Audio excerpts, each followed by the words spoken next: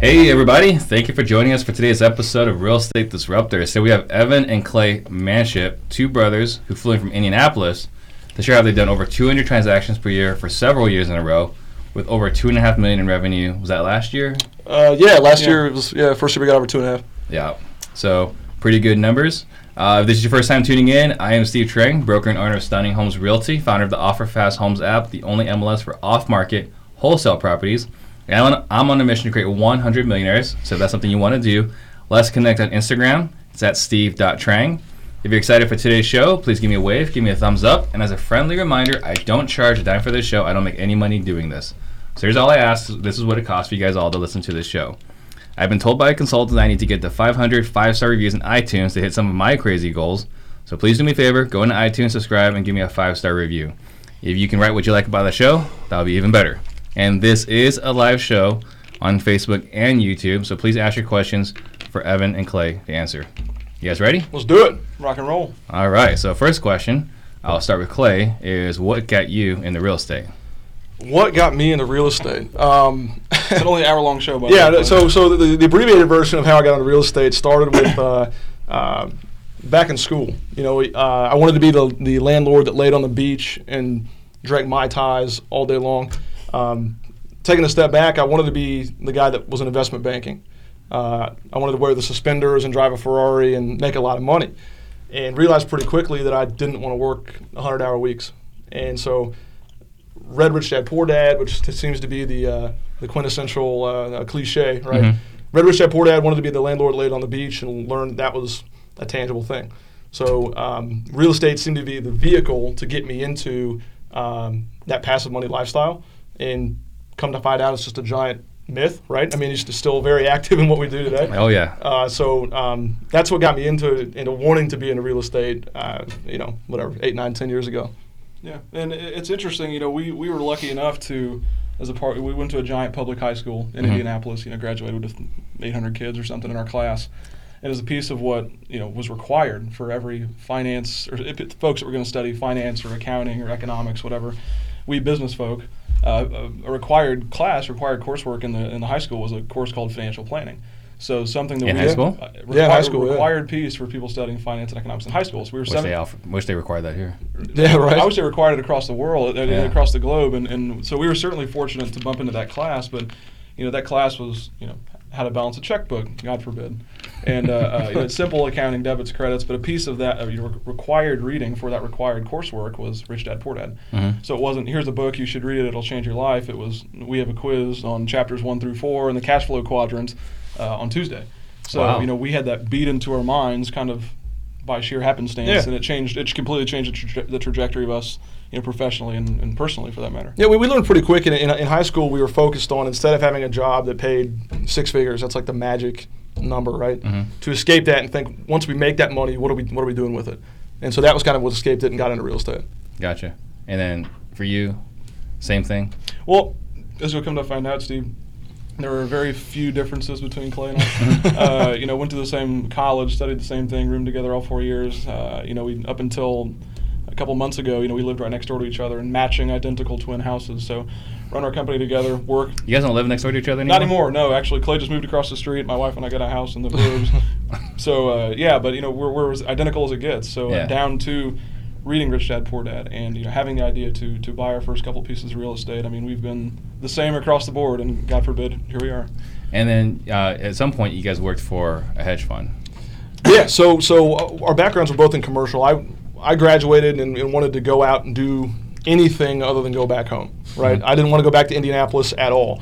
Mom doesn't like this part of the story. No, she doesn't. And so I was applying for gigs in Phoenix and L.A. and New York and Chicago, and wasn't getting the jobs I wanted. And so applied for one job back home, happened to be at a hedge fund in Indianapolis, got that job and was working in the commercial real estate group of that hedge fund. Mm-hmm. And Ev had a similar story. We thought that post-college, you can only be so alike for so long. And we figured, from age, one day on the earth to, the day we graduated high school was long enough, and that was kind of the imminent twin divorce, if you will, right? Mm-hmm. Like, I'm going to go to Seattle, and you're going to go to Miami, we'll see you at Thanksgiving. And that was, kind of what built up in our minds and what festered with us forever in college. And it was bothersome, applying for all these different gigs all over the country, and it was, life had planned it. It was just hilarious how we both applied for one gig in Indy. Clay got his, I got mine. Clay was, underwriting, like you said, kind of large-scale commercial debt stuff. Then I worked for a property tax consultancy group, underwriting and valuing. This was right out of school. I was 23 years old, and somehow, some way, they trusted a finance grad to underwrite, large multifamily stuff and commercial, industrial, office, whatever. So it was neat. Clay kind of studied the financing side of things, and I had the background with kind of valuation and how that worked. So if I could find value and he could find money for it, it was kind of a match made in heaven. Oh, there you go. As much as two 22-year-old schmucks could ask for. Well, and part of this, and sorry to hijack, Ev, part of what I did is on top of being in this commercial group, was analyzing the net worth statements of borrowers. Yeah. So you got these guys buying $10, $20 million buildings, and you see I was there for 2 years. And from quarter to quarter, they're going from $10 million to $12 million to $15 million in net worth.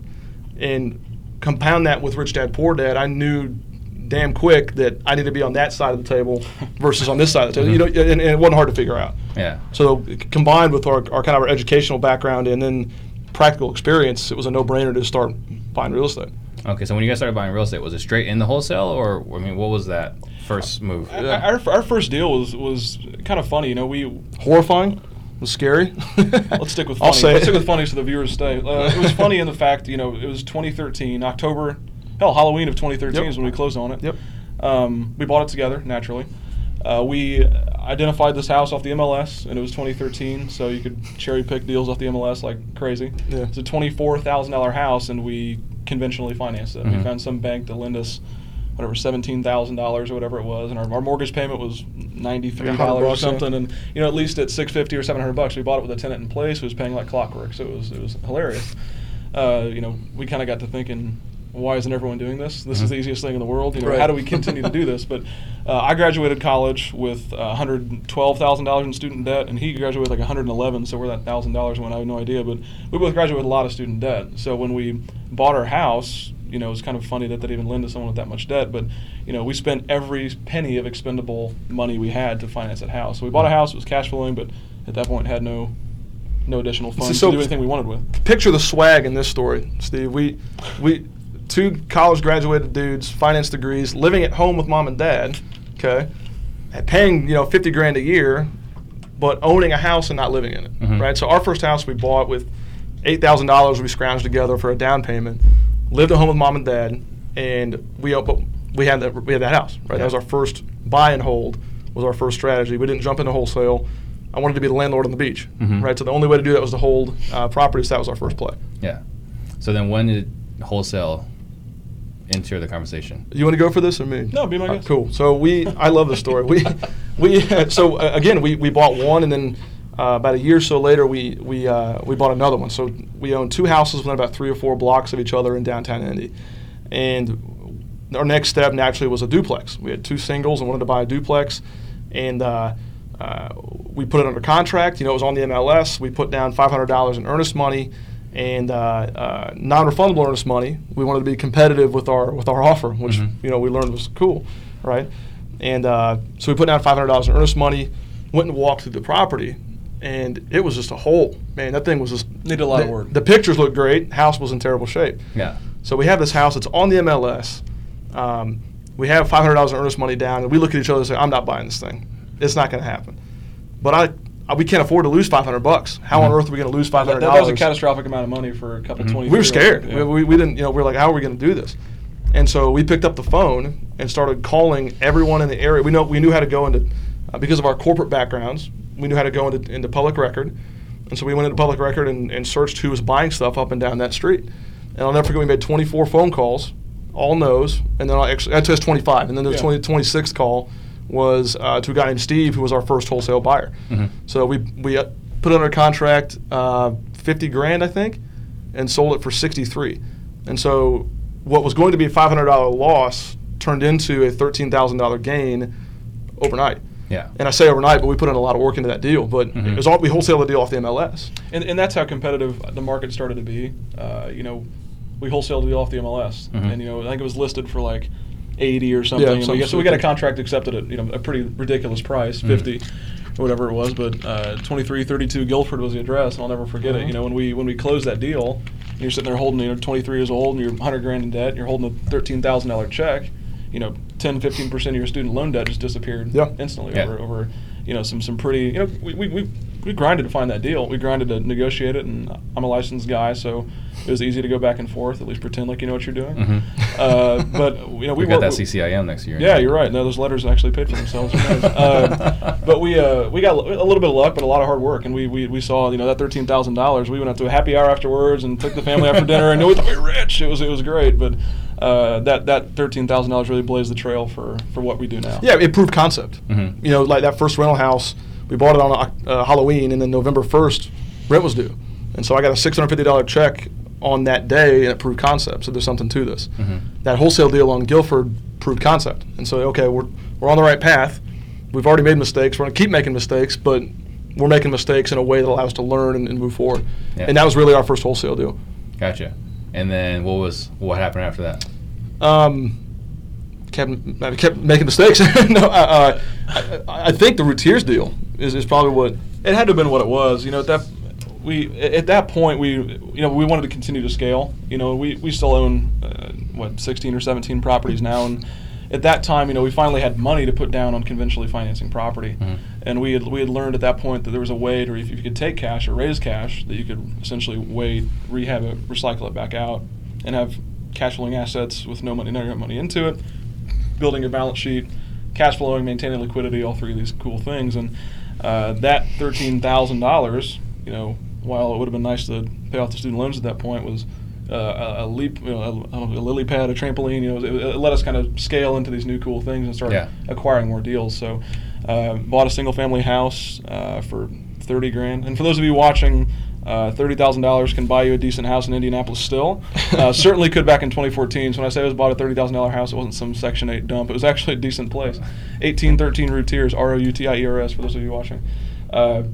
Neat little house, bought it, paid off our hard money investor, and then we had our first BRRRR deal, kind of by accident. And this was before people were writing books about it or bigger pockets articles or whatever. It was just kind of a thing that we did, and that $13,000 really paved the way for us to scale. So you guys are learning a lot of things, basically inventing things on your own. That don't get carried away. Well, as far as you guys knew, we're inventing things. There was no sexy acronym for it. It was just buying cash and then recycling it back out once you add value to it. Right? Yeah. And a lot of this, we understood what arbitrage was at a relatively young stage. We knew that markets were inefficient in real estate. And what this led us to is, okay, if we can identify this BRRRR strategy and do 50 of them a year, 10 of them a year, right? We just got to find the right product. We got to find the right stream of inventory. Yeah. And so, correct, we kind of jumped into this BRRRR thing. But on top of that, we realized if we can create a pipeline that brings this stuff in, we can get to that landlord on the beach pretty darn quick. Yeah. It's not going to be as long as we think. And so that was what led us into kind of sending out yellow letters and postcards, door knocking, kind of the entry-level wholesaler stuff. Yeah, we had the house that we bought, we had that 12 or 13 grand kind of sitting around, and we had to partner it with some additional, bridge money to take down the house and to rehab it. And we didn't know a bunch of rich people at the time who could lend us money. We were a bunch of schmucks and 24-year-old kids that didn't have any track record. And so, we had to, find someone to have some level of belief in us. And, we combed through Bigger Pockets and held a phone book for part of it, went to these meetups and couldn't find anyone that, would lend us this money. And 20 grand, whatever it was a lot of money back then. And shout out to Jeb Brilliant, our first investor. He's the one that I credit with kind of what started our company. His name's Jeb. He's from Long Beach, and I found him on Bigger Pockets. I like saying to people, I met him online. Sounds weird every time. But I met this guy named Jeb online, and whether it was stupidity or he was just super naive, but he believed in us and said, yeah, sure, secure me with a promissory note and a mortgage, and I'll fund you the difference for the house. So we bought the house, rehabbed it, put it in our portfolio after we refinanced and paid him off, and we knocked on his door and said, do you want to lend us money again? You want to do us, there's a deal 2 or 3 houses down, found this on the MLS too. And he said, well, I'm happy to lend you money. I'll lend you money all day long. But more than that, I want to do what you're doing. I want you to kind of teach me how you're building this portfolio. We're 24-year-old kids and had no money, and we were building a real estate portfolio. We probably had 4 or 5 properties at the time. He said, I want to do what you're doing. So much so, and I believe so much in what you've already done, you find a house, and I'll just buy it directly from you. I trust you.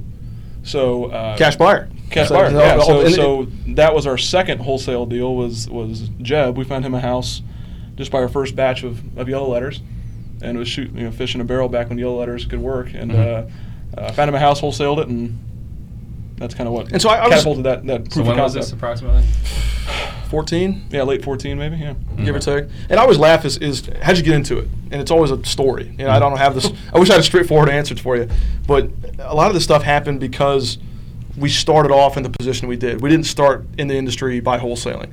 I think that's a trap a lot of people fall into is they read these books, they get on YouTube University, and I think it's a good place to start, but you have to know the fundamentals. Yeah. And a lot of people don't. And we had the blessing of starting off as buy and hold guys and then having an investor and working in commercial. The background, right. The handful of things. We understood it pretty well, and if we could control that inventory, the supply, control the supply, and we're in a good spot. Yeah. So that's how we got into wholesaling real estate. It was completely out of necessity and kind of by accident. And when did you guys quit your job? I quit my job on October 6th of 2015. So when we were first doing this, I still had my full-time gig, and I knew that I wanted to get out. But the way I was compared is make sure the boat is close enough to the dock before you step in it, right? You don't want to fall off into the water. And so that whole, call it a year between 14 with Jeb all the way to when I quit my job in 15 was just making sure the boat was close enough. Yeah, and we could have probably done a little bit, earlier than we did. Mine was March 7, 2017, but same story. We wanted proof of concept, and Clay quit his job first, and I was kind of the backup plan in case this whole thing exploded. Right. At least one of us had a job or something. But yeah. It was neat. So we eventually, after working as hard as we did and finding investors and wholesaling a couple properties, we at some point we were just making more money from 5 to 9 than we were from 9 to 5. Yeah. And I just said, screw it, let's just double down what we're good at, and that's what we did. So one of the things that was like you mentioned, some of these guys are kind of getting in, and they go straight into wholesale, and they don't have the foundation, right? The fundamentals. So their struggles are gonna be different, right? Because of starting their business. What were some of your guys' struggles? How's it different in your background, or was it just smooth? No, it's perfect, smooth sailing. I don't know what our struggle, I guess, would have been. We're always action takers, right? So that's always something that, and it's cliche, but doing the wrong thing is better than doing nothing, in my opinion. As far as struggles, I think that we struggled to really scale quickly. We took our money and kind of sat on it and wanted to protect it instead of grow it. And it makes me want to shake my head looking to where we probably could be had we done the last 6 years ago, right? Yeah. You're not alone. That's it. So everyone was buying in 2015. Yeah. So I don't think that's a struggle, but we were always good about, and I think a lot of people struggle too because they're not surrounding themselves with like-minded people. To be vulnerable was a weakness of mine, and say I don't know what the hell I'm doing, right? But Steve Trang does, and I need to go just associate myself with people that are around that way. I was too proud, right? And that's maybe where a weakness, and maybe that affected the business kind of short term, but that's where one of our struggles was, at least in the beginning. What do you think about struggles? I don't even know where to start. It all seems like one big struggle bus to some degree. I mean, we're 24. We're 23 when we bought our first house. We were 23 years old. So we had no clue what we were doing. But Clay's right, again, much like Jeb, whether it was we were naive or stupid or lucky, I mean, maybe a combination of the three.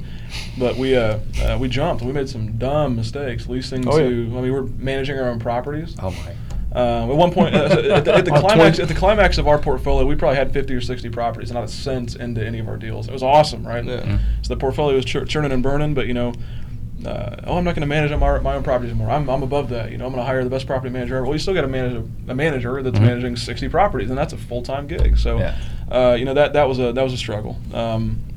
Identifying appropriate people, appropriate placement was constantly a struggle. But it's going to be a struggle. There's no way to jump directly into it and not still be a struggle. So yeah, today, right? Yeah. And we're getting ready to head to Portland tonight with a bunch of guys who've been doing this for 30, 40 years, and it's still a struggle for them. It's just making sure that struggle's decreasing, I suppose. Right. So how is your operation different than some of the other people in the market? How is it different? Well, our first and foremost, we've got a set of core values. Our first core value is value first. And whether you're working with a customer or you're working with a seller, whatever it is, it's whether you have personal values, we're always serving. So value first comes first, and a lot of people when they're wholesaling don't understand how to get to value. They didn't work in property tax. They didn't work in the commercial space. They don't have a fancy CCIM next to their name, right? Mm-hmm. But we're always starting with value first. So what I always tell newbies when they're starting out, or even experienced guys, is if you're not providing ultimate value to your buyers, you don't deserve to be in business. Mm-hmm. And believe it or not, that's a conundrum that most people can't overcome, I think, especially in today's market. A lot of people in Indy don't care necessarily. They just want to throw some contracts together and sling stuff. Mm-hmm. And we're big-time value guys, and that's a good place to start. On top of that, and I'll let Ev talk more about this, but we're a buyer-focused group. Yeah. And so we are always on the offense when it comes to finding sellers to sell. But really what competitive advantage we have is we are always on the offense when it comes to finding buyers to buy. Mm-hmm. And we have a full-time, we've got a dispo guy. And we've also got an entire arm of the company that is built out to seek out cash buyers all the time. And that's kind of what Ev heads up. Yeah, and if there's a fundamental difference, it's that everyone can get on here and talk about skip tracing and data and all this, and not to say it's not important. Obviously, that's Clay's baby, and he's done an exceedingly good job with that part of the company. But we have 3 full-time employees that do nothing but focus on marketing to buyers, and that has set us apart tremendously. We don't have a buyer that makes up 25% of our business or even 10% of our business. No. I mean, Oh, really? there are a ton of. It's a Gatling gun, and it's all different. So we've maintained that to be true for a long time. I looked at it before we came on the air, and we've done 148 transactions as of today so far this year. 121 were to unique buyers. If that tells you anything about kind of the scale of what, and it's because we're always shopping out. Mom and pop buyers in today's market are going to pay top dollar. Yeah. We try to not work with hedge funds if we can avoid it because they're going to gut you on stuff. Mm-hmm. Yeah, they want it their way, and not to say mom and pop buyers don't, but if we're providing value, to Clay's point, we're in our new office we just finished up. We're getting a big mural painted or whatever of the city of Indianapolis, the map of Indianapolis, whatever. Right up there on the front says value first, in giant red bold font, value first. Because I want my guys to see it every day when they walk through, value first.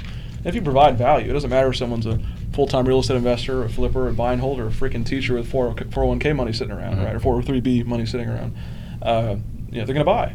Yeah. As long as you're providing value. So that's what the chief difference in our group is, those 2 things. So let's talk about it. So you got 3 guys actively looking for buyers at all times. So what are their responsibilities? Not necessarily even looking for buyers. We put on a lot of events. We're hosting an enormous, at least for us, essentially an investors symposium is what we're calling it, the first weekend in November. So November 1st and November 3rd, we're hosting a lot of our out-of-state folks just to come in, teach them about Indianapolis and kind of how the market works, things that have been working, things that haven't. I hate calling it a mastermind, but a group of people that do the same thing and trying to seek value from each other. You think about it, you're getting 100 people from out of state or even in-state coming in to talk about how they can spend money with you. For those watching, if you're not doing this and you have any business of any scalability, you need to have a mental examination. You got to be doing it. And so, that's external marketing. So it's not necessarily identifying buyers, but more or less cultivating people. Make sure that there's a way that we continue to add value to these people. So Sadie, if Sadie's watching, Sadie is one of our marketing interns, and Sadie is essentially responsible for implementing these strategies and putting together these events alongside me. It's a $17,000 event over a weekend that we're putting together, and it's completely free to every out-of-state investor that works with us. So value, right? So are you guys more in-state or out-of-state investors? It really depends. I'd still say more in-state. It's about 60-40. Yeah, it's about 60-40. I looked at it again. 61% out-of-state. Oh, out-of-state. Okay, I was going to say. I'm the data guy. 61% out-of-state as of this year. And so these people are buying it. They're buying it for their buy and hold portfolio? For the most part. And we've got a couple that are properties that are kind of in between flip and rental. But yeah, I'd say 70-80% of the properties we sell are rental grade properties. Yeah, I mean that's huge, right? Because you can definitely have way higher margins. Oh my God, yeah. For the buy and hold guy. It's massive. It's absolutely massive, and that's again in Indy, especially because projects sell themselves. You've got a $60,000 house that's one of the best neighborhoods in the city, and that's just. Really? No slide at Indy, but you can buy a house in Indianapolis for the price of a VCR. I mean, a nice used car, right, is what Indianapolis is. So, but it's true. I mean, the amount of headache and stress and negotiation and contractors that go into selling a flip house. I mean, we sell about half of our properties sight unseen. It's a pro forma, bam, done, right? And people always wince when I say, how much you can buy a house for in Indy. And it's not necessarily a slight against like the property values in Indy, but more or less a nod to Clay and his data team that what we can identify it for, how cheap we can get something. Because you're buying a $60,000 house, which makes you roll your eyes, but it's probably worth 100, 110 when it's all ready to rock and roll after a quick paint carpet deal. Okay, so then the people you're selling it to are still doing the rehab. Sure. So, okay. And right now, you guys are sourcing the properties. You guys are doing it all in-house, and then Yep. you guys are moving the properties. That's all. Everything's in-house. Yes. You guys aren't servicing, like, because you got a buyer's list. You got this portfolio. You guys aren't helping other wholesalers move their properties. You guys aren't doing joint venture. It's something, honestly, that's an opportunity for us. And I would encourage anyone watching from Indianapolis that we'd love to do that. We used to do it a lot in the past. Oh, yeah. And just haven't recently. But yeah, we love JV deals. We love to do that and just haven't done it recently. Okay. Yeah, we were Clay's data. I mean, we'll spend $30,000-$40,000 a month on external stuff. So I mean, Clay's data alone keeps us pretty busy. Yeah. But not to say we turn that away. Just it's we've got a handful of things to mess with on our own. So how are you guys buying? Because again, this is like if this is your competitive advantage. How are you guys finding these people to add into your database? On the buyer side or on the seller side? On the buyer side. Go ahead. Well, the buyer side is interesting. We hired again our external guy for a long, like hell, probably a year ago.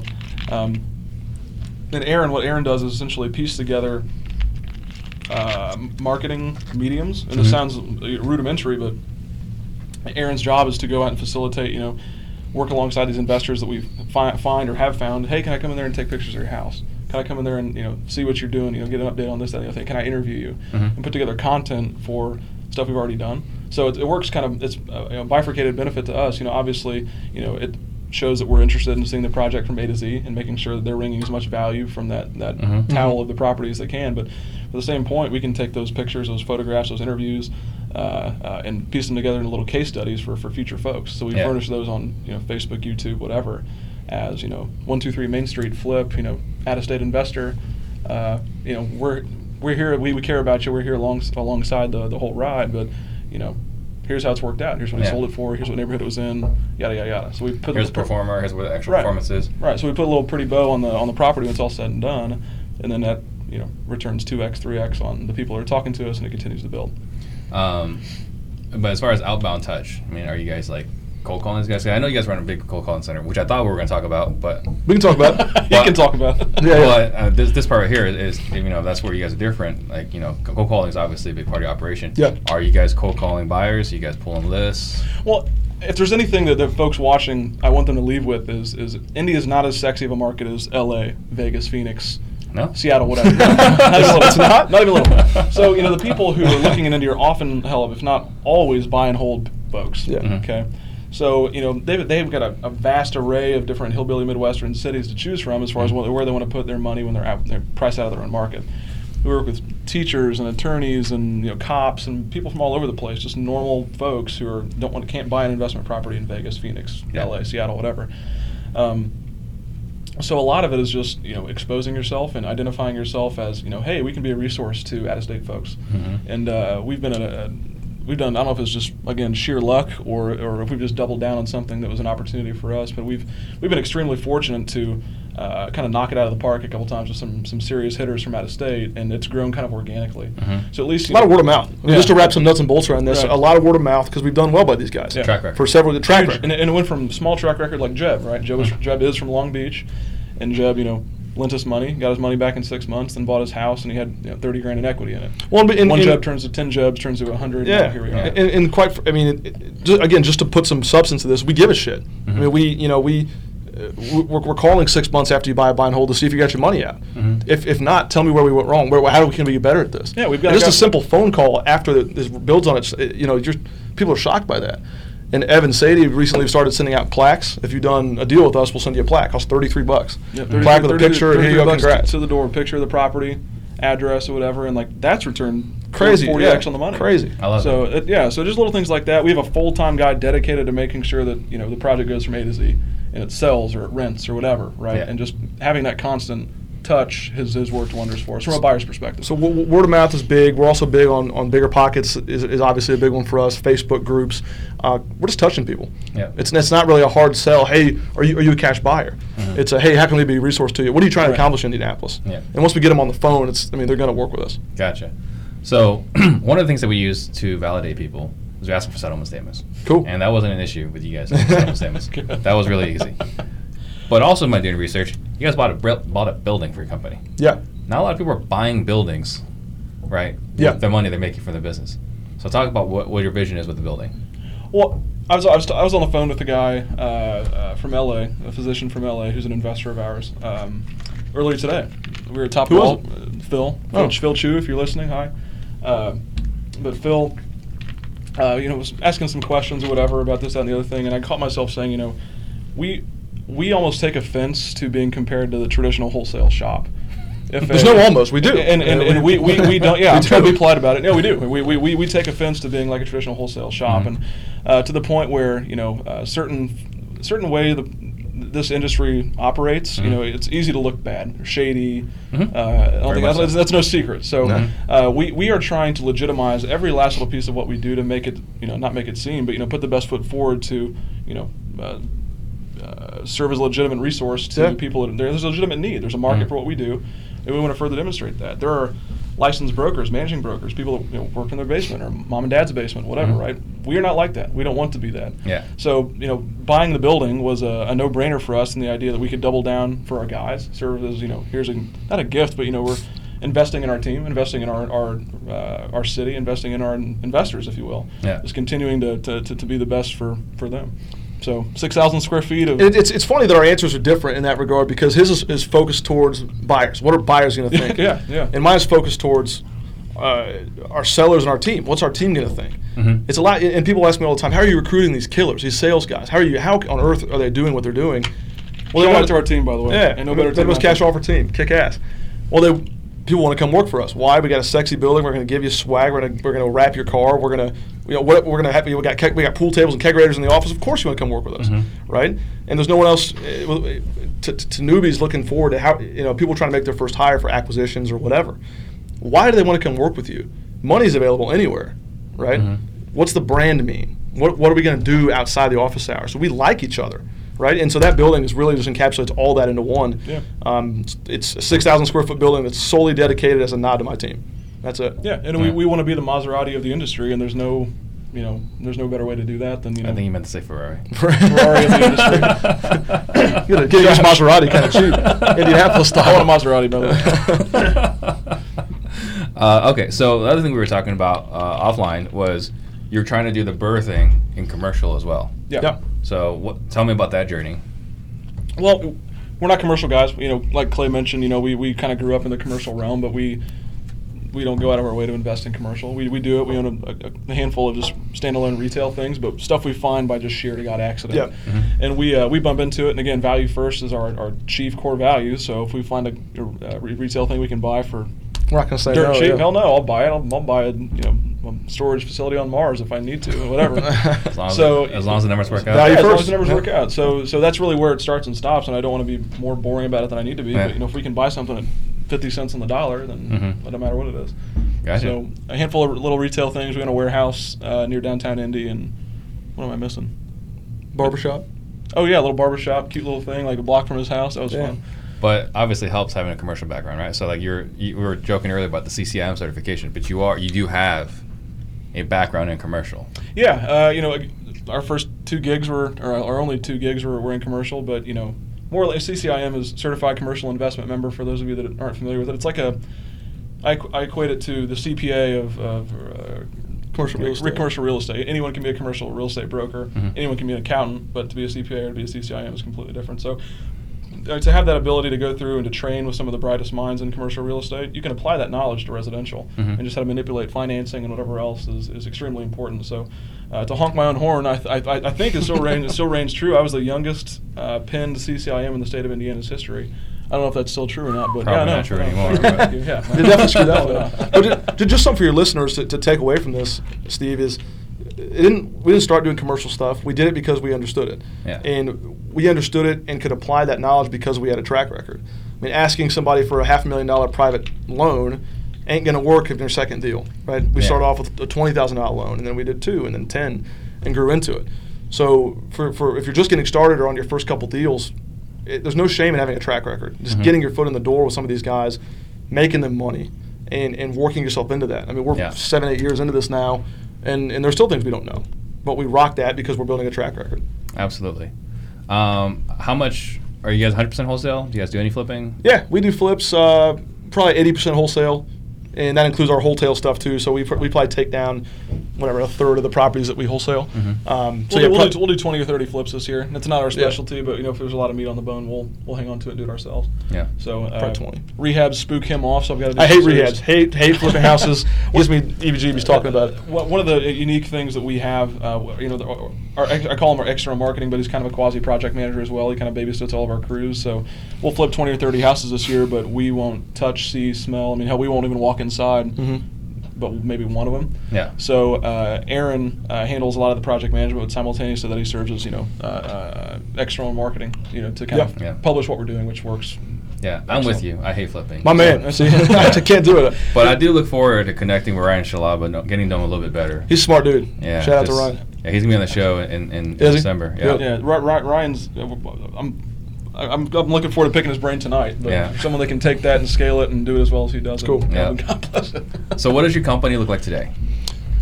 So our company, our wholesaling company is called Midwest Cash Offer. And check us out, MidwestCashOffer.com. I kind of run it. Ev is here and there, but he's kind of on the sales side. So you can call me the visionary, CEO, whatever you're comfortable with. We have a COO, Josh, and so we have a total of 12 employees, which includes an intern. So 11 full-time folks in the office. So we got 4 sales, 1 dispo, a data manager, which is, I'll talk, again, that's my neck of the woods, so I'll talk on and on about that. A project manager, an intern, and then the 2 of us.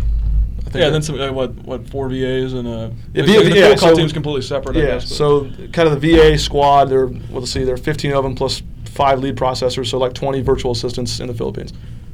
Oh, they're all in the Philippines. For Correct. some reason, I thought a lot of you guys were in India. No, so that's kind of the reason we bought this building. Again, if you want to go back to that, is we're all occupying the 3,300 square feet on the second floor.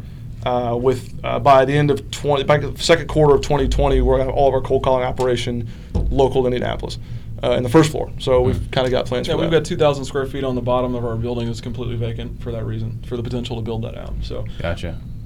Yeah, but currently the cold call operation is Philippines. Yeah. Jacob Farr has a question: what's been your guys' biggest obstacle? Biggest obstacle.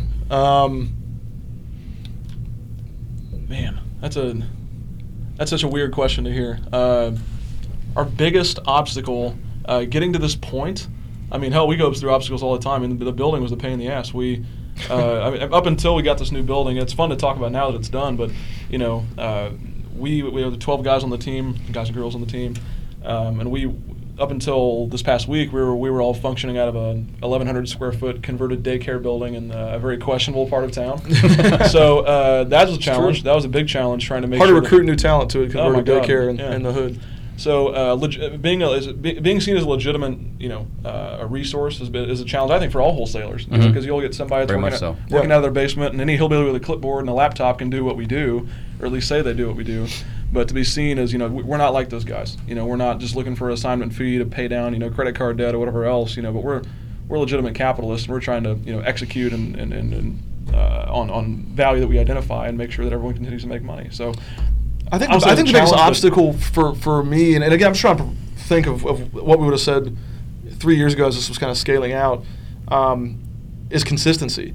Is there are months where you're not going to make a penny, right? When you're trying to do that first deal or second deal or whatever, and I'll never forget, continue to shell out for direct mail money, right? And going into YellowLettersHQ.com, shout out Todd Swaggerty, and sending money away was tough, right? Not knowing what you're going to do. Yeah. And so, that was probably my biggest obstacle was a mental obstacle.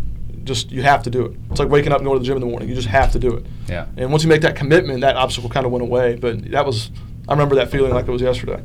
Yeah. And Cody Castley wants to know, what's your guys' favorite disposition strategy? Go ahead, Ev. Yeah, dispo and sales is really my end of things. Favorite disposition strategy. If you take care of the underwriting on someone's behalf, especially, my background's property tax. So I bump into properties all the time that are overassessed, and it kills the pro forma, right? But if you can have some distinctive strategy with whether it's, how to implement the best insurance strategy or how to, appropriate the best debt or whatever. Just pick something that'll pop out in the pro forma. But my background's property tax, so I see properties come through that I can easily identify as this is 3 months away from being $30 a month in taxes as opposed to $280 or whatever it is now. Underwrite it this way, and then all of a sudden your numbers make sense, and you got a sale. You got a motivated buyer at that point. So, identifying motivated buyers was something that we've found to be extremely true. Is equally, if not more important at times, than identifying motivated sellers.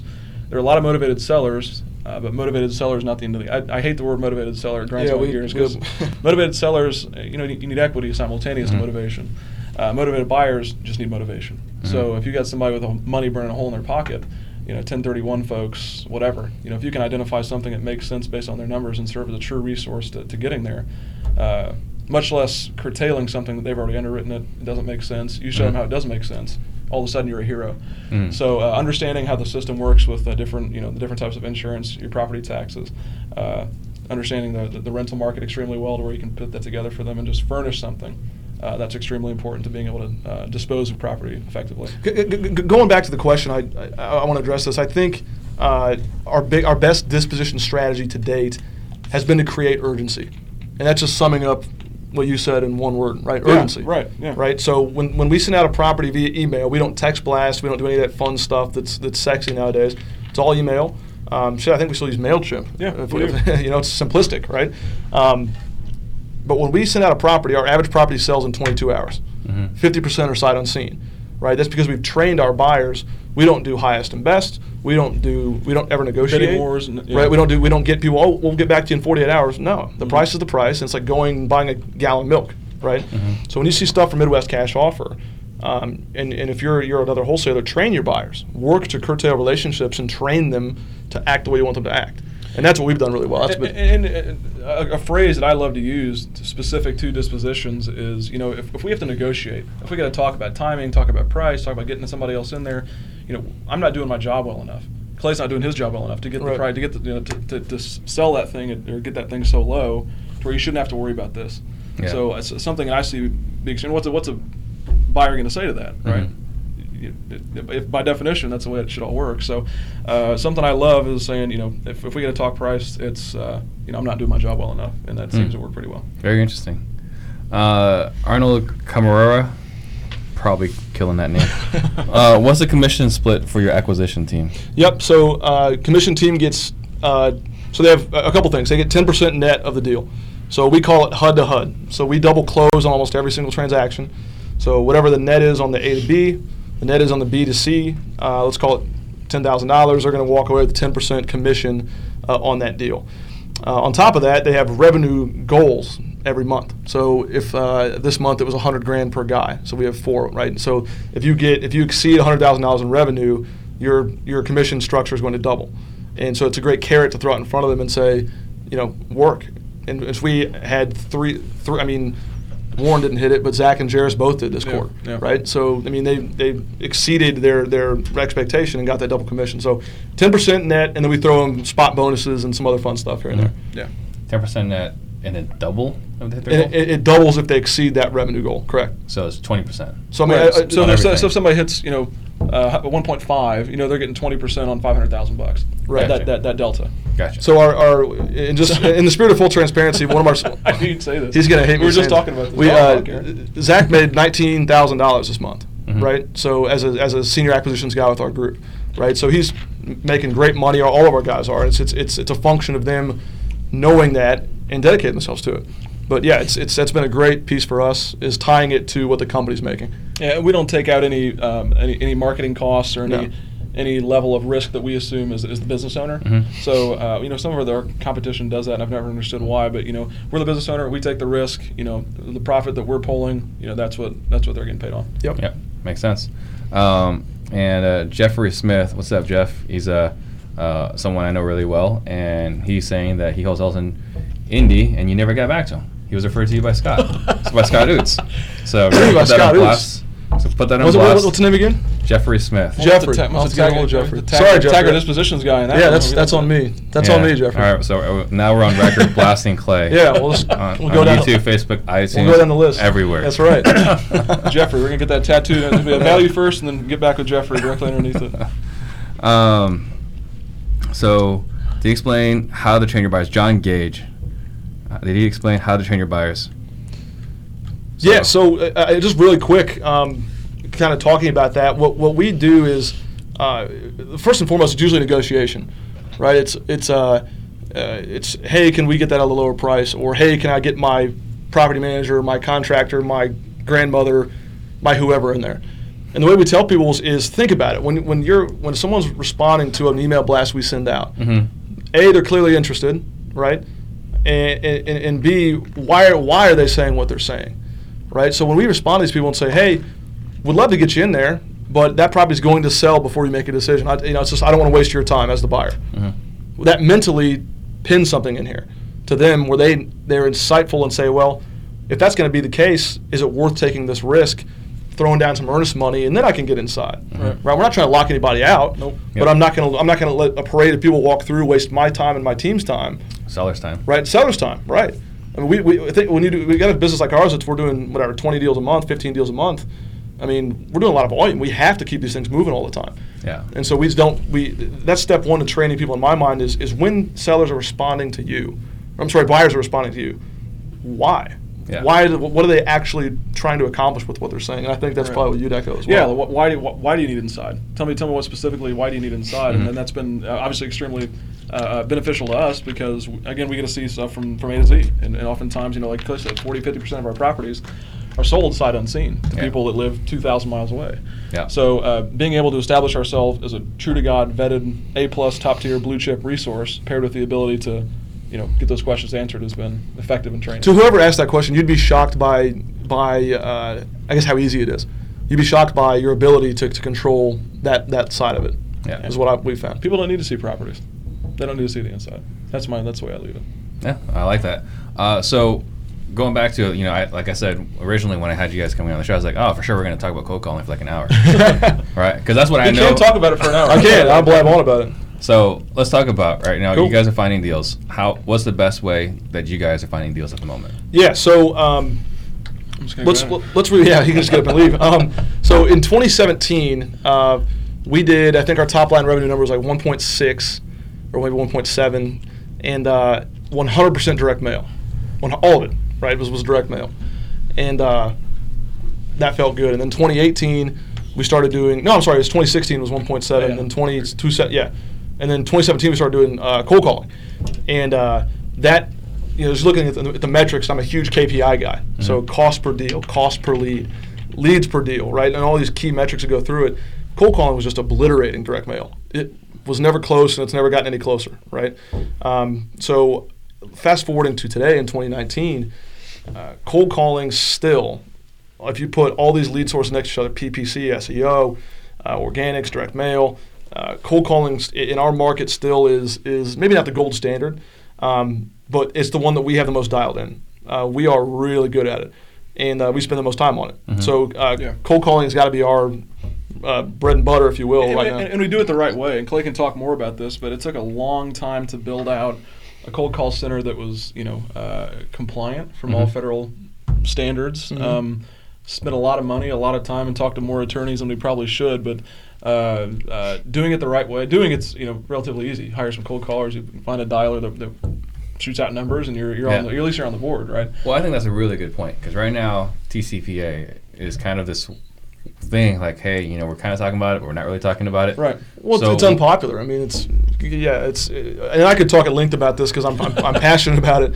And Jason Nickel is another resource. Yes, he is. Lead Sherpa. He and I kind of bounce ideas off each other frequently when it comes to TCPA. Yeah. And for those who don't know, TCPA is Telephone Consumer Protection Act, and it's a federal law that dictates how you can and cannot communicate with consumers when it comes to outbound messaging, whether it's calls or whatever. So let's talk about how are you guys, what measures did you guys have to take to be TCPA compliant with the amount of cold calling you guys are doing? Yeah, so we, to kind of wrap this back to what you were asking earlier, we have a cold call center now with 15 agents, okay?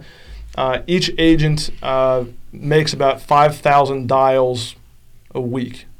Got to do the math right. So we'll do 3 million dials this year. So that's a lot of people we're touching, right? With this involved, we have to make sure we're not scraping any knees and pissing people off. So that means we have to comply with federal, state laws, right? Well, especially because you guys are also using your brand too. Absolutely, and so we're not. I'm not going to back down from that. We're doing it the right way. If you want to come at me, come at me. So be it. As far as what we do, it's all about your dialer and how you're dialing. So for us, we don't use an automated dialer. A lot of these Mojos, Zen calls, I can name them all. They're all auto dialers. You press a button, it spits out numbers. Not federally compliant. Mm-hmm. And so, per the folks we've talked to, correct. I'm not a lawyer. I don't come at me. Jeez, no. You can go rounds and rounds and rounds with this. Yes. But for the people we talked to, the money we spent said that's not the appropriate measure. Correct. So a friend of mine in Indy owns a debt collection agency, and he ran into the same problems. So we together kind of hodgepodge this dialer that's similar to Lead Sherpa. It's a click to call. So in essence, we have a VA all day long that's clicking nonstop, and that's what's originating our calls. So we do it completely compliant. Per TCPA regulations, and that's been our biggest uphill climb this year is how do we get around these obstacles. Yeah. Maybe that's the obstacle question. Maybe that's the answer I should have given was this damn cold calling nonsense. So is that a custom built? It is it's a custom suite off of a previous technology, yes. Gotcha. Okay. So the framework was kind of in place. We just put different things in there to make it work the way we need it to. So who are you calling? We are, I guess anyone and everyone would be the right terminology there. We what works is the same list that you guys are already talking about. Divorces, high equity, seniors. We get messages all the time, hey, what's working for you guys? Everything, because we're the most consistent you can be with it. Like, if you were to ask me right now, I could tell you what list we're going to be dialing in March of 2021. I mean, I could tell you to the line item, like who is going to be dialed, right? And we're just ultra consistent about it. And so my answer to that would be the same lists that are always talked about. It doesn't change. I probably should know what the best list is, what we're doing, but I have no idea. And that's where the data manager comes in too. Right. Like we have someone on our staff full time who is actively managing these lists and can effectively communicate. Here's our here are our numbers based on ABC. Here's what I think we should do. And Clay's just standing off at this point. Right. So we have between him and our COO that's monitoring all this. Clay's kind of high level on this stuff, but the data manager's really in the weeds. So you're the data nerd. I am. So you're tracking the KPIs. I am. Every day?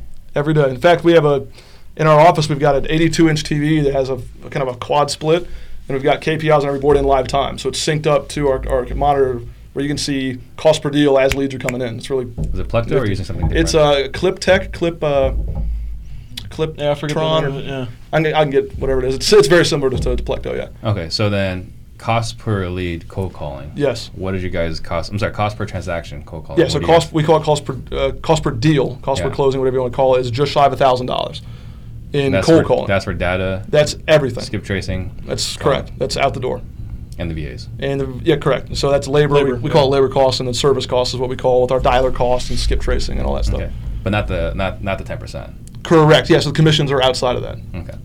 All right. Just curious. Yep. It's about $1,000, and our average for those watching, our average spread on transactions is roughly $12,000, $12,500 or something like that. Yeah, and we've got our director of operations, Josh, who will sit there and actively monitor these boards, and he manages the sales team, and he kind of plays. I picture him kind of playing Jeopardy when that board starts to get too high with deals, whatever. Yeah. He's the first person on somebody's ass saying what's going on. Yeah. So those numbers are really? hawked. So he's in there. Oh my God! I mean, it's put up on this board intentionally because we fell into this trap in 2018 where direct mail really started to take a dive.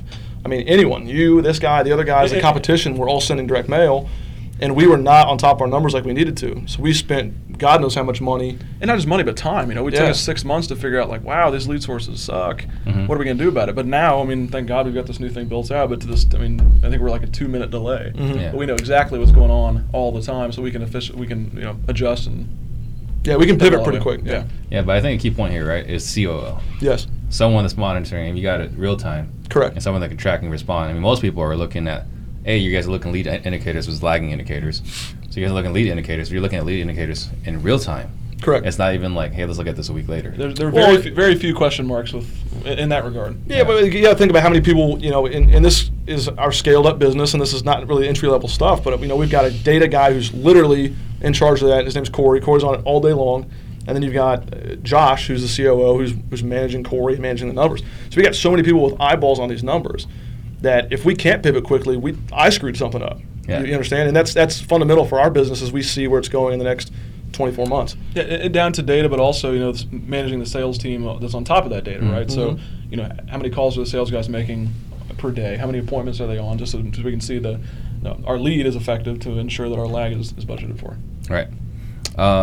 So Antoine wants to know, what's your ideal property type? A 3-bedroom, 2-bath brick shit house built in 1965, 1,100 square feet. In a township. We're picking it up for 65, selling it for 75. It's worth 110, rents for $900,000. Yeah. You guys know your stuff. I mean, it's pull the trigger. You put $10,000 into it, fix it up, and then you pull your money back out, and it's you'll sit there. You give it to the kids at some point. So, no question marks. Brick shit house on slab. If Anton's got one like that, I'll buy it from him. Send it my way. I'm not sure he's in Indy. I know he's all over the East Coast. I don't know. I'll if tell he's you something, in Andy. Indy. Let's talk. So, what is your guys'? You guys aren't doing. Are you guys still doing direct mail, or you guys cut that off? No, we still do it. I mean, it's the redheaded stepchild. I mean, we do. And I had the numbers when I walked in here. I'd say of our revenue so far this year, probably 60% is cold calling, 20% direct mail, 20% texting. We do outbound SMS, and that's a rough breakdown of what we're doing right now. Okay, so then what are you guys spending a month in marketing? Let's call it a flat $40,000, and that includes your skip tracing and direct mail and cold call labor and all that other fun stuff. That's a pretty round number, 40. And that brings in about 200. Give or take. Sometimes more, but yeah, I mean, it was between $2.25 million. Yeah. And then monthly overhead. After everything. 40. No, 40 is a marketing cost. 40, 55-ish, 60, I guess.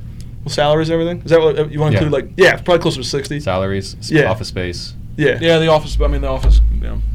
Yeah, 60 is whatever. fair. Yeah, call it 60, I guess. All right. And then Antoine wanted to know what software you're using, but I don't know. Like, is that proprietary then? The dial that you guys use? Yeah, it's proprietary. And so we've kicked around the idea of kind of and that's the other thing too about cold calling, is that our script is so dialed in, but our script is 5 questions, right? So we used to have these way long scripts, and some of the other people that sell their cold calling services are great at it, but they got these really long scripts. And I got a cold call from one of these guys one time. And said, my guys are not going to be like that. We're not going to ask for your mortgage information, right? Yeah. So our software is proprietary, but even more so than the software is our dialed-in scripting ability and live transfers and all that fun stuff. That's what kicks it into overdrive. Yeah. So talk about the live transfer. What is that?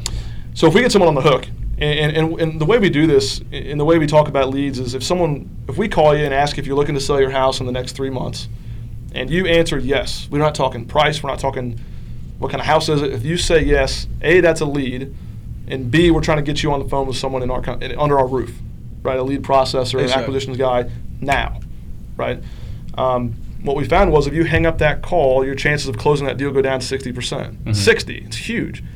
And so we're trying to convert that person. We want your name, address, bed, bath, square footage, basement, garage, asking price. So is that 6 questions, right? And that's it. And we'll push it over to someone live. So that alone has taken our cold calling results from X to X plus 50%. I mean, it's an enormous difference, which we found. So that was just trial and error, screwing up and then getting it right eventually. Yeah, that's interesting because that's something that I've always kind of wondered about. Is got to do it. If you're calling them back, right? It's always like, they're not available now. Right. Right. But if someone really ready to make a decision.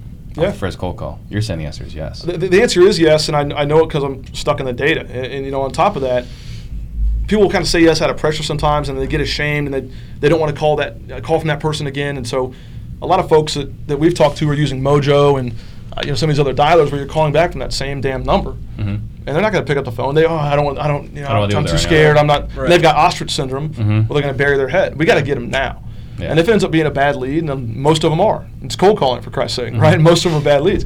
That's fine. We're going to disconnect the call, and we're going to follow up with you in 6 months, and good for you. Yeah. But we need to capture immediately those leads. At worst case, you're getting the information that you can use against them in the future. Right. So if you can get that information in the first 30 seconds, as opposed to waiting another 30 days, 40 days, 50 days to get them back on the hook, if ever, that's again well worth the time and expense we put into it. Well, the last time we were hanging out, you guys were talking about doing everything in person, and Don Costa blew you guys' mind with doing it over the phone. Yes. So has that changed yet? So I owe a lot of our ability to close over the phone now to Don. Shout out Don Costa. Shout outs all over the place today. Kidding, yeah. Don was really kind of in my face about it. He was like, dude, like, you need to change what you're doing. We were sitting next to you. And yeah, he was kind of slapping me around a little bit and said, hey, we need to get. So we went from last year, 100% of our properties were sold, or I guess acquired on an appointment, belly to belly, shaking hands. Good old boy style. And a lot of that's the Midwest culture. People just want to shake your hand, and I bought into that. I really did. And we hired on it. Like the guys we hired are just face to face, I hate to call them hillbillies, but they'll sit there and just good old boys. Yeah, they're good old boys. Yeah. And we hired based around that same premise, and then Don kind of entered Don. So I realized if we wanted to scale, and now we're in Kansas City market, which is really cool, and we're doing deals there over the phone. And I realized that it's going to be impossible to scale this business across multiple markets unless we're closing over the phone. Mm-hmm. And Don kind of grabbed me and shook me by the shoulders and said, we got to get you closing. And it's just as simple as making a mindset shift. And so we did. And so we hired based on your ability to close over the phone. And now we're doing at least a third of our deals are just sign up over the phone. We'll get good pictures and we'll go do it that way. Yeah. I mean, we flew into Phoenix yesterday, just as an example, if nothing else. We flew into Phoenix yesterday afternoon, and we've signed up 3 deals over the phone since we've been here. Mm-hmm. So we're talking 24 hours. Our phone closer, we've done 3 deals this week, today, or in the last 24 hours. So it's So going back to my question earlier, right? If you're doing the live transfer, yes, are you trying to close it right then on that live transfer? If we can. And so that's up to the. So usually the way it goes is we're going to cold call lead, and if we can, great. We got to filter for that information. We're passing it off to still offshore, so it's a lead processor, right? Mm-hmm. One of the VAs, yep. And they can converse just like you and I. We're huge on English dialect, and if you don't sound like you're sitting in this room, you don't belong in the company, right? Mm-hmm. No offense, get out. So our lead processors are great, and they'll sit there, and it's their job to build a little rapport and make a joke here and there, and maybe gather mortgage information or pain points or whatever, right? They're cleaning that lead up and handing it over to sales staff. Mm-hmm. And if sales staff deems that they can close it right then and there, have at it. I don't know what that close rate is off the initial call. I guess it's probably rare. It's probably 20, 30%, but it does happen. Okay. Lucas Orozco wants to know, how do you recycle your list with your cold callers? Yeah, so I would begin by saying that this was just guessing and checking. There's no science between this. There is now, but originally there wasn't. We call through every list, and it'll depend on your dialer. So we call through every list 3 times, okay? And we're just getting to what we call the bottom of the barrel. So if you start with 10,000 names on a list, we want to go to 7,000 to go, and then 4,000, and 1,000, okay? Mm-hmm. And once we get to that bottom of the barrel, no one picked up after 3 dials, we're going to put it on the shelf, and we call it seasoning. We're going to let it season for 45 days. Mm-hmm. And we're going to go through it another 3 times, okay? 1,000 to 600 to 500 to 5. You see what I'm saying? You're getting one of the bottom shit that's not useful. So we will take that, and even today, we pulled lists in early 2018 that we are still recycling on, okay? Mm-hmm. And we'll converting. I mean, we had a $40,000 deal last week or 2 weeks ago. It was on its 18th call. 18th, and no one picked up any time. February 2018 is when we started that call, and just never. And we just blasted them, and finally they picked up the phone and sold us their house. So maybe a nugget for your viewers is there's a lot of gold if you are cold calling in recycling lists. And I don't care if you got to blast people, right? I'm not afraid to blast people because I'm not getting sued for TCPA shit, right? I'm having at it, right? So it's just by a point of emphasis, if you are cold calling, I highly recommend having some degree of procedure in place. We're going to call these people 4 or 5 times, put it on the shelf for 2 months, call them again. Yep. And that's what ours is. Cool. And then George Paul wants to know, he's in Indy. Do you guys host any meetups? Not yet. And that's something that's kind of been on our mind, and especially with this new building going on. We'd love to do that. Would certainly welcome that. But no, we don't do anything like that right now. Clay and I are huge on providing as much value as possible. And we love doing it for free. We spend a lot of time networking and doing kind of individual meetups, not necessarily one big massive one, but it's an intricate balance because you want to have as much resources and value providing in Indy, but you have to cater to your out-of-state folks just the same. Yeah. So we'd love to get to it at some point. We've got 2,000 square feet of blank canvas underneath us to do what we want with. But we consider doing like a think tank or collaborative space, whatever, for investors all across the Indy market just to come hang out. And we got a sweet location, sweet building. So who knows? We'd like to get to it at some point. But either way, what's his name again? George Powell. George, if you're in Indy, stop by 52nd College. We'll go get a beer, hang out if nothing else. Yeah. There you go. All right. So what's your guys' favorite, best, or most interesting failure? Best or most interesting failure? We're gonna talk about this the whole way on the plane, I'm sure. Go ahead. I could have talked about this. Yeah, I know, right? There are 1,000 of them. Yeah, mine's a flip that we did, and that's good. One of the first big flips that we did, and we lost $46,000 on it, and it was just from head to toe failure from a lack of leadership, and I own that because there's so many ways, especially in a flip, you have to be involved, which is why I hate it. But you have to lead through this process. And so from the time you acquire the property, you got to lead your team through that. And you got to lead your contractors to get bids and lead your broker into guiding, what finishes it needs. And so I wanted to step back and have it be on autopilot without working to get there. Mm-hmm. And I thought contractors did what they said, and shocking, they don't, right? I thought brokers did what they said, and they don't either. So my biggest failure from an organizational standpoint is, and I've learned this the hard way, is making sure that we are in tune with our leadership. And 1145 Linden in Fountain Square was my throwing into the fire for that lesson. Yeah. And to kind of partner off what you're saying, this is like the quintessential real estate investor thing to say, or salesman thing to say, here's my failure, but this is how it turned into a success, right? This is like an interview tactic or something, I guess. Yeah.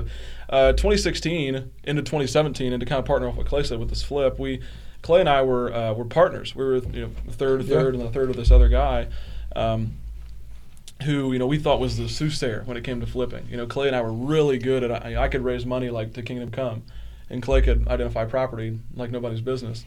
And we partnered with another guy whose name should not be named, but this dude was Mr. Flip It, to my understanding. Had the construction crews, had the relationships with the vendors and the material guy, and had this big warehouse to store it all. And it just seemed all too good to be true. And in the most real estate way possible, we had a guy that didn't hold up his end of the agreement. And it took, all of 90 days to figure out if this wasn't going to work the way we wanted it to. And 90 days later, we approached him and said, hey, thanks, but no thanks. We want to buy out your interest in, the company and the building or whatever. And, we're 25, 26 at the time. We spent every dime we had. We spent $60,000 buying out his interest in the LLC. And to this day, the best financial decision we've ever made. Easily multi-million-dollar decision that we made. So the failure was jumping into someone who we didn't, properly vet. We weren't in tune with the leadership, or at least a third of the leadership. With our company, and he was steering it down a deep, dirty cliff that wasn't doing what we were saying. We're providing value. We weren't being a resource, and that's completely the antithesis of what our company does now. So anyway, this gentleman was bought out, and we still get all the certified mail from the many lawsuits he's in, effectively now. So so that was a great decision to get rid of him and to continue, because now I'm in tune with my leadership. So there you go. All right, I'm going to leave you to a moment to think about last thoughts while I make a couple of quick announcements. Cool. So, guys, I'll be in Biloxi, October 25th through 27th for Real Estate Roundup Live. Go to bit.ly/RERLIVE if you want to check that out. I'll also be in New Orleans with Chris Rood in December 6th through 8th. Go to bit.ly/2019skill. Again, that's bit.ly/2019skill. And then Max and I have been getting blown up about our workshop that we did a couple of weeks ago. So we're doing another one. We're going to go everything in our business. And we are charging $5,000 for the event. So if you guys want to find out how you can come for free, please visit disruptors.com, and I'll explain to you how we can do that. And next week we got Matt Larson from Davenport, Iowa. He does light flipping. He does a lot of deals, too. He does a lot of deals. So we'll be learning about how to get better at flipping. Maybe Clay. I'll tune in. Tune into that one. Yeah. So last thoughts, I'll start with you. Yeah, I think this needs to be said because I don't hear too many people say it. For your listeners, this is not a hard business. Mm-hmm. It's not a hard business to get into. It's a very hard business to stay in. And to be good at. And so my advice and my parting thoughts would be action over everything. And that's an overused term, but just start taking baby steps, start making mistakes, and find a way to, when you get that first check, don't feel the need to post it. Let's put it back in the account. Let's put it back to use, and let's make this foundation for your business concrete. We don't Yeah. want it built on a house of cards. So it's about real estate arbitrage. It's not difficult, and I encourage everyone to start taking action steps today. Extremely well said. And thanks so much for having us, first and Yeah. foremost. Appreciate it. Love your show. Thank you. We've learned a ton from your show and you specifically for a while now. So thanks Yeah. for putting it on. And for those of you that haven't tuned in or are still questioning this whole real estate thing, Steve's an awesome resource and his group does tremendous work. So thanks for having us. But kind of to partner off what Clay said, provide value. It's not a super hard thing to do. Pick up the phone, show up at the meetups, and even if you have to work for free for a couple months to get that first thing under your belt, get a track record. That's what set us apart. We were 23-year-old kids, didn't know what the hell we were doing. I hate calling him a mentor because I haven't talked to him in forever, but a dude who I met in college, and he said, you have 3 T's in every single transaction. You have time, treasury, and talent. Time, treasury, and talent. Figure out what you can provide. What can you add immediately? For many folks, at least when I was 22, I didn't have any freaking money. I had no treasury whatsoever. I barely had any talent. I worked in real estate, but I didn't know what the hell I was doing. What I had was time. And I had the ability to go out and make these calls and visit with these people and exist at these meetups and just be a sponge. Yep. So after a while, you start to accumulate. With time comes talent. And with talent comes treasury. And we're in a unique position now where we're not even 30 years old, and we have an abundance of all 3. At the risk of sounding arrogant, we have an abundance of all 3. So put in the time. The time will create talent. Talent creates treasury. Yeah, brilliant. No All right. questions. Thank you. Appreciate it, Steve. Steve, thanks, man. Thank Appreciate you. you. Thank Thanks you for having guys us. for watching.